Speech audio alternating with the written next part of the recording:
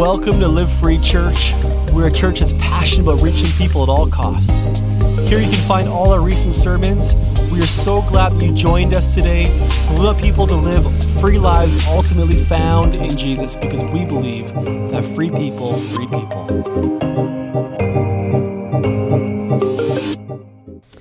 Welcome to Live Free Church. I'm Colby.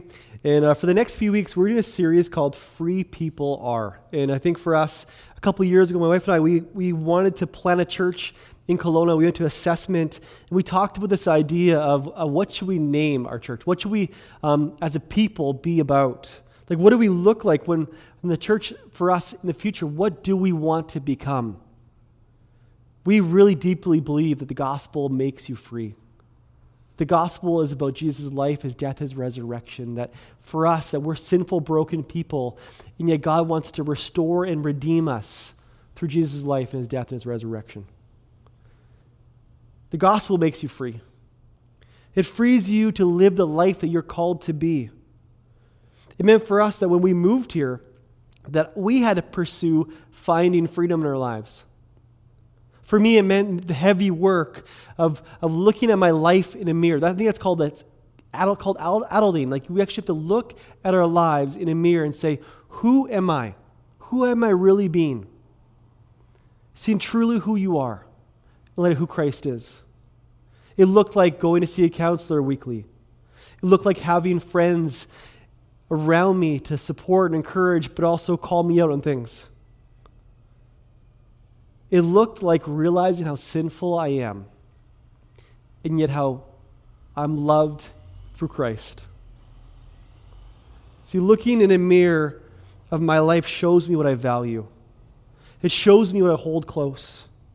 It shows what I build my life on. It shows the things that I just ultimately worship and desire. It shows me ultimately who I created myself to be. I think a lot of times that when we think about ourselves, that we think that we have to create ourselves to be someone or something, but really I think that to find yourself, you have to discover who God created you to be, not create or manufacture. It makes us ask this question today is, what do you value? What is your life built on? What are the things that you hold to?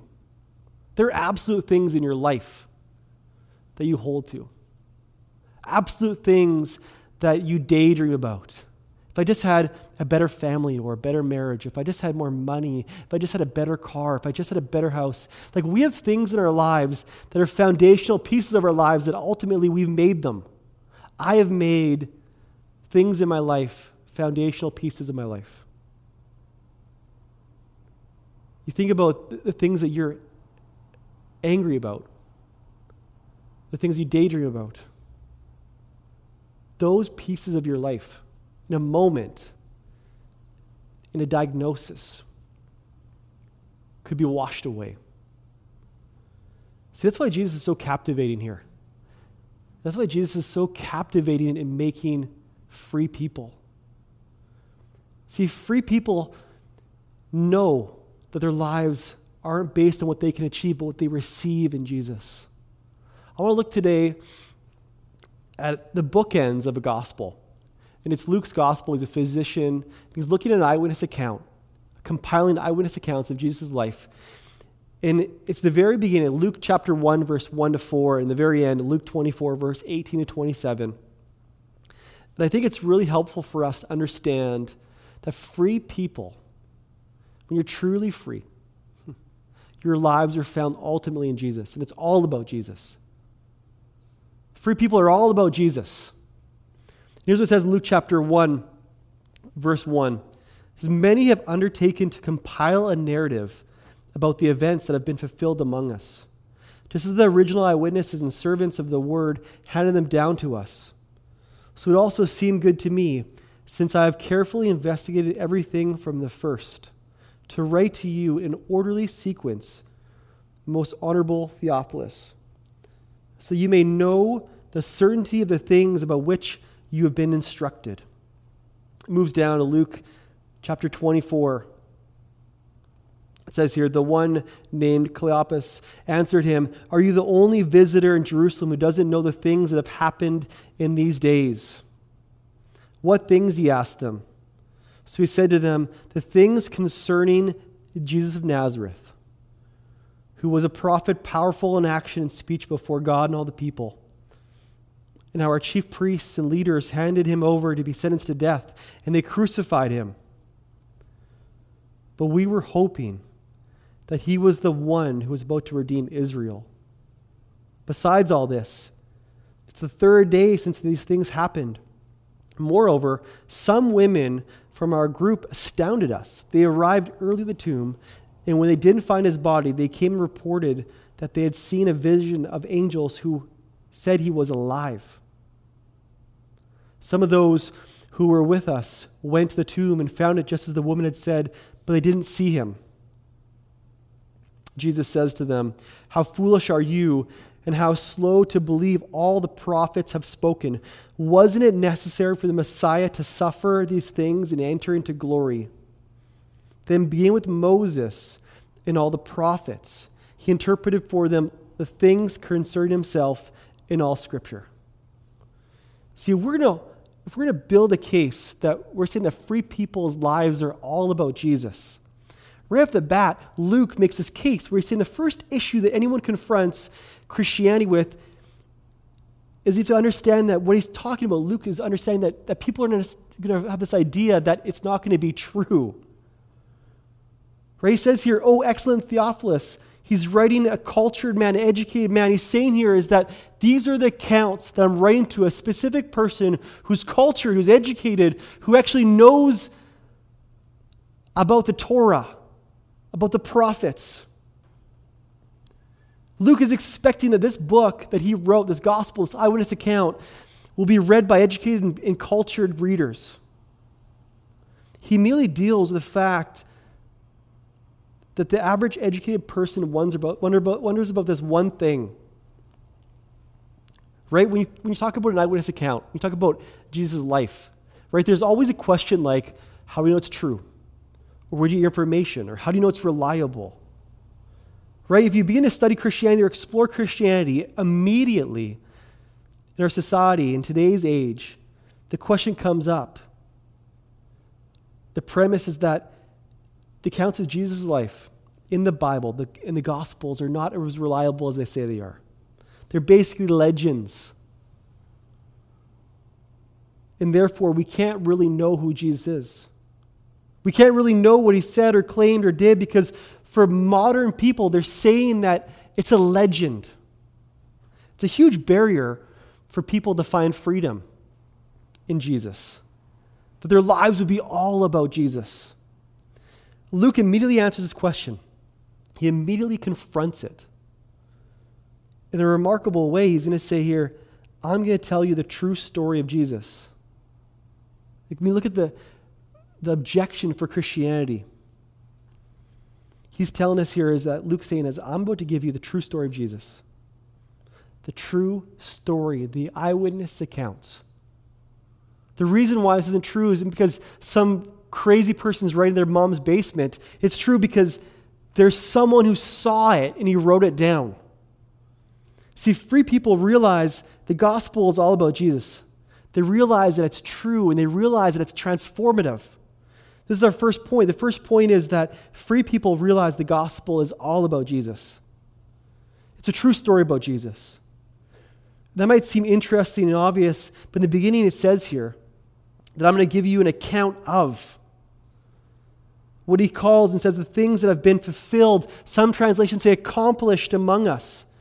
See, in verse 1 of Luke, chapter 1, verse 1, it's an odd phrase and it might not strike you immediately, but it says the things among us are historical events. He says, I'm going to recount to you the historical events of Jesus, the things that happened among us. You know, I think a lot of times he doesn't use actually the word happen, he uses the word fulfilled or accomplished. It's an odd word to use in relation to historical events, because a lot of times when I say things like, you know, like it happened, or this event happened this way. But what Luke is trying to say is that all of history is fulfilled in Jesus. That Jesus Christ's life is the proof and the fulfillment that God is working in history for centuries. And all that is coming to a head in this one moment. It's Jesus' life and his death and his resurrection. That's what he's saying here. The gospel is what Jesus accomplished on the cross. It's not about what you and I have accomplished. It's not about our lives. It's not about our achievements. It's about what he's achieved. I think a lot of times when we think about ourselves in light of who Jesus is, we think we're bringing so much to this. We're bringing so much to the cause of Christ. We're bringing so much to Jesus and his kingdom. We're bringing nothing. We're bringing our broken, sinful, broken selves. You and I are sinful people. Like, sin isn't what we do, it's who we are. You see, the gospel is something that we accomplish, but we receive through Christ. It's not because of you, it's in spite of who you are. It's in spite of you that God's going to use you. He's going to use you in spite of all your failures and all your brokenness. And when we moved to Kelowna,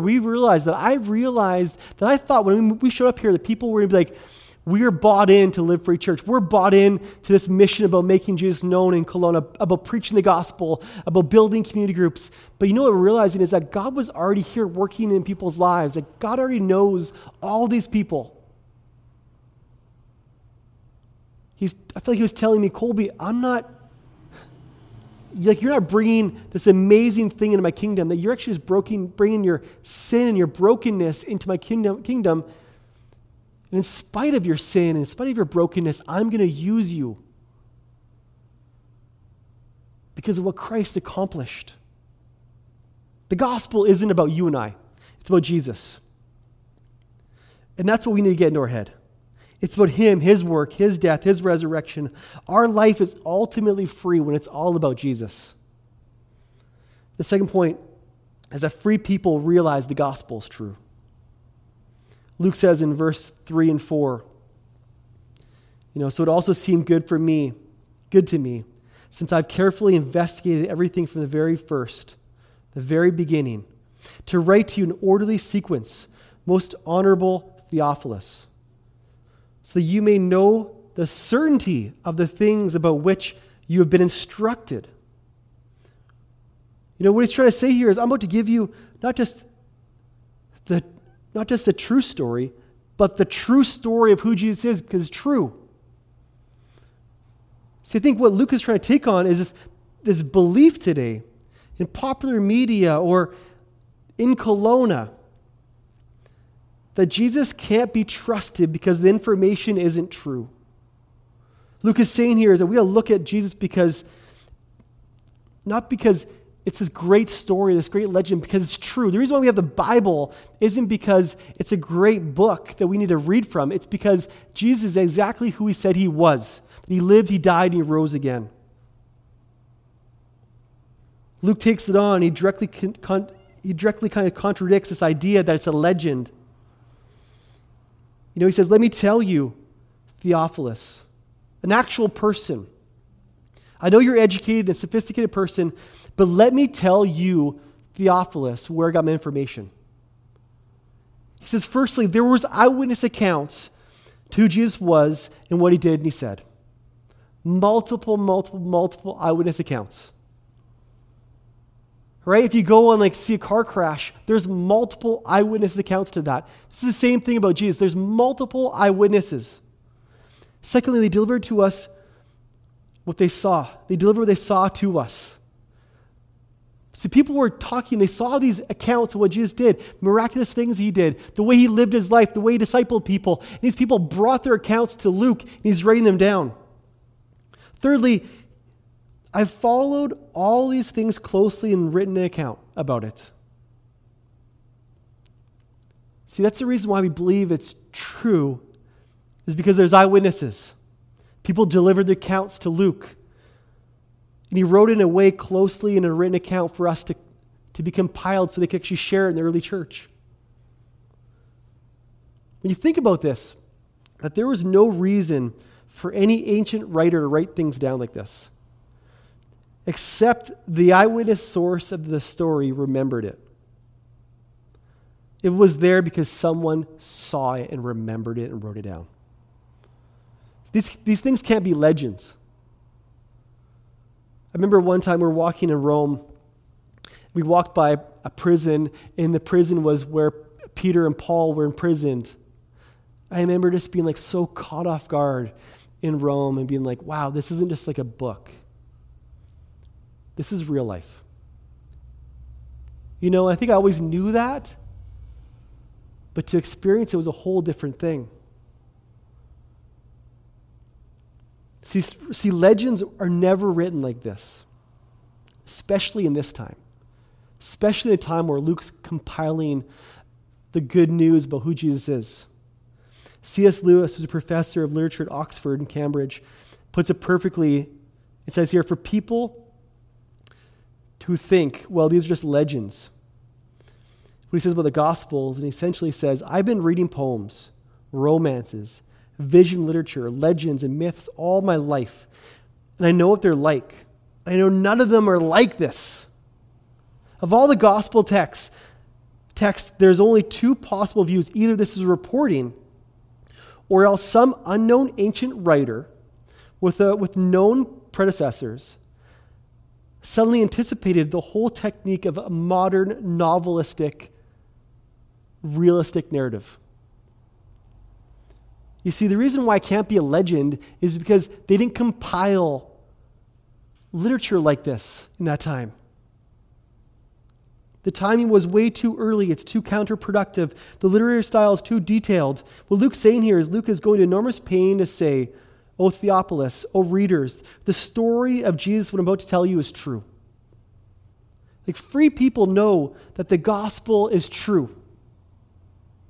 But you don't believe the gospel because it's exciting, even though it really is.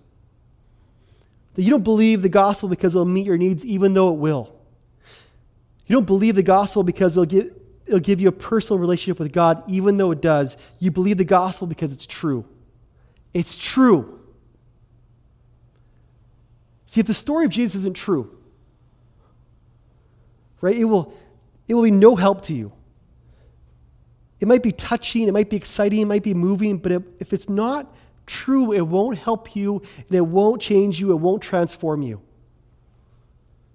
Because it's this last point that free people realize the gospel is all about transformation. It's not just about information, it's about transformation. You think about any kind of any band on Spotify or an album on iTunes, right? Like, you might know of a band or a song, but to experience it, to go to a concert, I think that's why concerts are such an amazing thing, is when you go to a concert and you experience the band in the stadium, in the crowd. Like, you might know a song, you might memorize it, you might know the words to it, but see it sung in the way the original author is intended to be, to experience it so different. Like, I might know of Mumford & Sons, but to sit there and to see Mumford sing it and to look at me while they sing it is an experience. I remember the first time I went to Coldplay, and I saw Coldplay in a concert, and Chris Martin ran up to the very back. And for a moment, it's terrifying because he's 20 seats away from us. But to experience Coldplay in that kind of capacity was so much different than just knowing an album. It was so much better live because I could experience it. Free people realize the gospel isn't just about information, it's about transformation. I think a lot of people know who Jesus is. They know their lives should be all about him. They know that their lives, that the gospel is true. But they just stay there. They stop there. They don't know the depth of Jesus' love because they don't think that they're sinful people. That you and I don't think that we're as bad as we really are. That there's depth to our heart, to our sin, to our brokenness, to our thoughts that only you know, that only you can see, that only you can comprehend. I'm realizing in front of a counselor as I'm talking slowly about my life that there's depths of my life like an onion peel back. There's layers and layers and layers and layers of just sin and brokenness. There's things that I haven't brought to Jesus. See, that's experiencing God's love, not just knowing about his love. There's a parable in Luke's gospel. It shows the depth of God's love. It says here in Luke 7, verse 41, it says, a creditor had two debtors. One owed 500 denarii and the other 50. Since they could not pay it back, he graciously forgave them both. So Jesus is asking is, which of them will love him more? Simon answered, I suppose the one he forgave more. Jesus says, you've judged correctly, he told them. So I think the first part, to not just knowing information about Jesus, but being transformed by him, is understanding the depth of your sin. That all of our lives, as Martin Luther says, is repentance. Like every moment of our lives is saying, God, there's things I pick up in my hands and I make ultimate things in my lives, but I want to follow you. And it looks like being transformed by the gospel, the truth of the gospel, and that my life's all about you. The way I organize my bank balance, the way I look at my money, the way I look at my sex life, the way I look at my relationships, the way I look at my kids, parenting, all these things are all about you, Jesus. Because the gospel is true. I was reading this book recently, and I've really wrestled and struggled with this idea of the depth of my sin. I think for me, it's so easy to look at my sin, to look in the mirror and say, man, Colby, why are you like this? Why do you talk like this? Why are you this person? You're a fraud, you're an imposter, you're sinful, you're broken. All these things kind of creep up.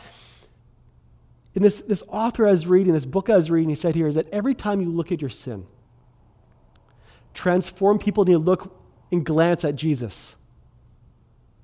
I was like, I think for every time you look at your sin, you need to glance 5 times at Jesus. Because it reminds you if your identity and trust is put in Jesus' life. It's not something you and I accomplish. It's actually something that we receive through Christ's life, his death, his resurrection. It changes us. See, free people start by not finding the freedom in their heart or their life. They start by realizing their life is all about Jesus. Our lives are ultimately free when they're found in him. I remember in grade 10 finding Jesus for the first time and being like, why did it take me so long to hear about Christ? Like, why did I live in Kelowna for 14 years but move to Quesnel and hear about Jesus for the very first time through a really terrible moment in my life? Like, there's people all around us who don't know that our lives are all about Jesus. See, our lives are ultimately free when they're found in him. When our lives are all about him, about Jesus. See, free people realize the gospel is so true. That this isn't just a made-up myth or legend or story. Like, it's actually a true eyewitness story about how Jesus lived, but it's not just information, it's actually transformative. The depth of our sin only increases God's love for us. It only shows us how desperately we need God's love every day. I remember someone once said to me, says, yeah, I know what the gospel is. Let's move on to other things, to prophecy, to tongues, to spiritual gifts. No, the gospel is everything. And I think when we dismiss it, we realize that our sin really isn't that bad. We think that we're actually not that bad or that sinful of people. When I wake up in the morning every day, I desperately need more of Jesus every day. I need less of Colby. Ultimately, free people, they look in that mirror of their lives, the reflection that they see back. When your identity is found in Jesus, you're not just seeing yourself for who you are, you're seeing Jesus. His love, his grace,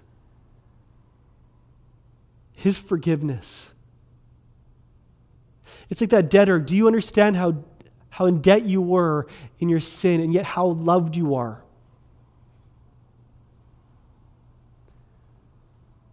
Free people realize that their lives need to be all about Jesus. Free people need to realize that the gospel is true. Free people understand that it's all about Jesus. It's all about transformation through Christ's life, his death, his resurrection.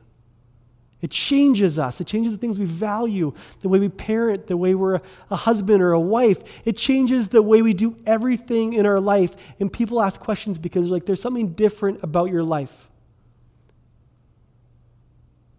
So if you'd love to join us, in the next few weeks, we're going to talk about this idea of who are free people. And our culture, I think, has a contrasting view of who free people are in our society. And we're saying that ultimately, you are a free person when you realize that you're in bondage to sin and brokenness. And your freedom comes when you don't have to accomplish anything or spin anything or create anything. When your freedom comes when you're found ultimately in Jesus' works and what he's accomplished on the cross. Let's pray. God, I thank you for how you created us to have a relationship with you. I know sometimes my life isn't about you. It's about my own works, about my own achievements and accomplishments. Especially in ministry, it's so easy to get caught up in the things that I desire or my pride or my arrogance, that we think that we have the only way forward in Kelowna for a church plant. But no, my life ultimately, Jesus, would be all about you. And help me to understand that it's all about you.